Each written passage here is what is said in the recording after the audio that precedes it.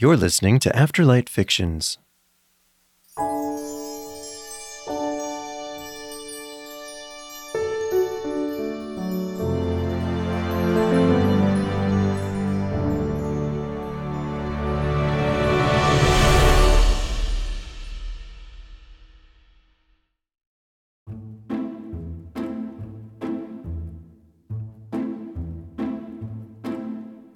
There once was a home that was just as ordinary as any other.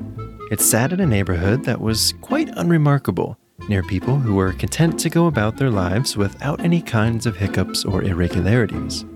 But one home had something inside that was different from all the others.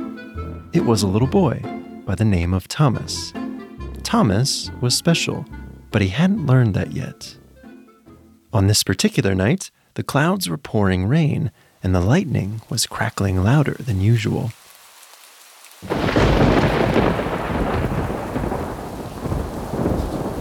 The heart of the storm was close, and it frightened Thomas as he lay in bed, trying to go back to sleep. The rain was hitting the side of the house even harder now, and it sounded like a tiny little army was marching against his bedroom wall. He squeezed his blanket tighter as he told himself to be brave. There was no reason to be afraid. "There's no such thing as monsters or goblins," he said out loud. "Mom and Dad are right. There's nothing to be scared of." Thomas had many talents, but not one of them was convincing himself that monsters did not exist. He peeked around his room in the dark as the lightning flashed and flickered. Shadows waited while strange objects appeared to take shape as the darkness danced with the light. Something caught Thomas's eye as he scanned the back of his room near the closet. It almost looked like something ran toward the door. "It can't be," he thought to himself. "There's no such thing. I'm just being silly. I'm almost an adult. I know better." Thomas was 8 years old. But as he looked again toward his bedroom closet, he noticed the door was cracked open. "I'm sure I closed it. What is it doing open?" Thomas looked again, carefully this time, searching around the room for clues, but nothing offered any hints. He mustered up some courage and dangled his feet off of the bed while he gathered his thoughts. He looked at the door once more as he squinted through the dark. His flashlight was close by, so he grabbed it and jumped to the floor. Thomas carefully maneuvered his way across the floor to avoid making any creaks or cracks.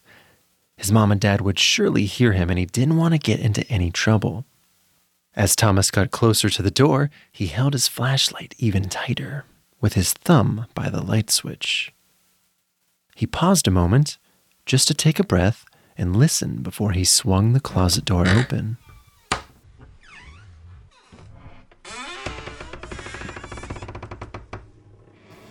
He shined his searchlight inside. Nothing. Thomas quietly closed the door and spun toward his bed.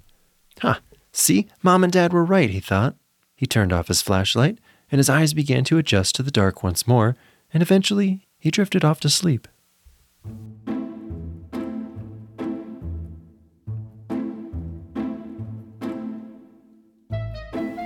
The next day, Thomas went about his usual activities.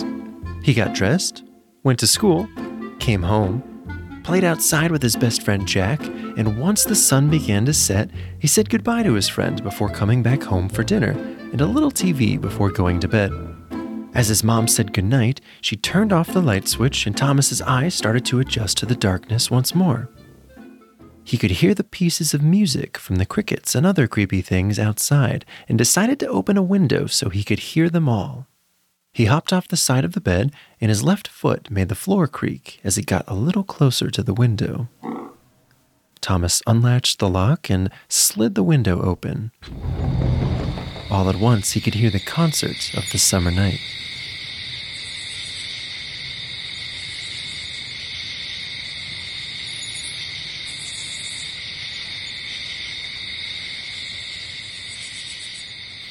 Before he could turn around, though, he heard the floor creak.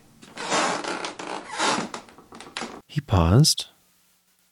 He was too afraid to look. Thomas closed his eyes and decided he would leap around on the count of 5 and attack whatever was there. 1, 2, 3, 4, 5. He spun around, ready to kick and scream, but there was nothing there. He looked toward the closet door again. It was cracked open, just a hair. I know I closed that, thought Thomas. I'm sure of it.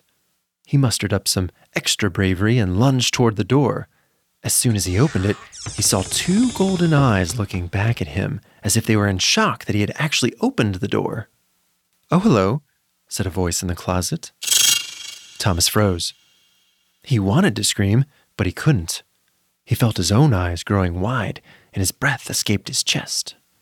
"Oh, don't worry," said the voice. "I'm not nearly as bad as my brothers and sisters." The creature could see that no amount of chatting was going to help, so long as his golden eyes were the only things showing. Perhaps revealing more of himself might make a gesture of goodwill? No, probably not. Unless he was planning on scaring the child to death from fear alone. Maybe it would try a question. Yes, it thought. I will ask a question. "Do you like games?" asked the glowing eyes in the closet. Thomas thought carefully for a moment. Should I just yell for help? Or run away as fast as I can? Or, yes, he managed to stutter. I like games. Fantastic, exclaimed the eyes. They seemed to glow even more with anticipation.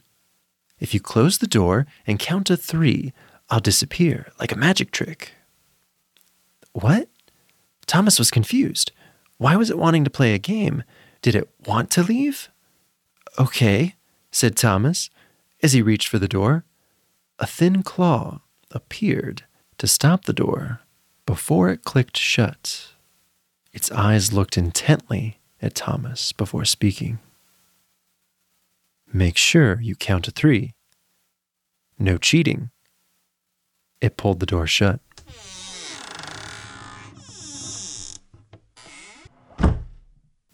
Thomas closed his eyes tight and began to count. 1, 2,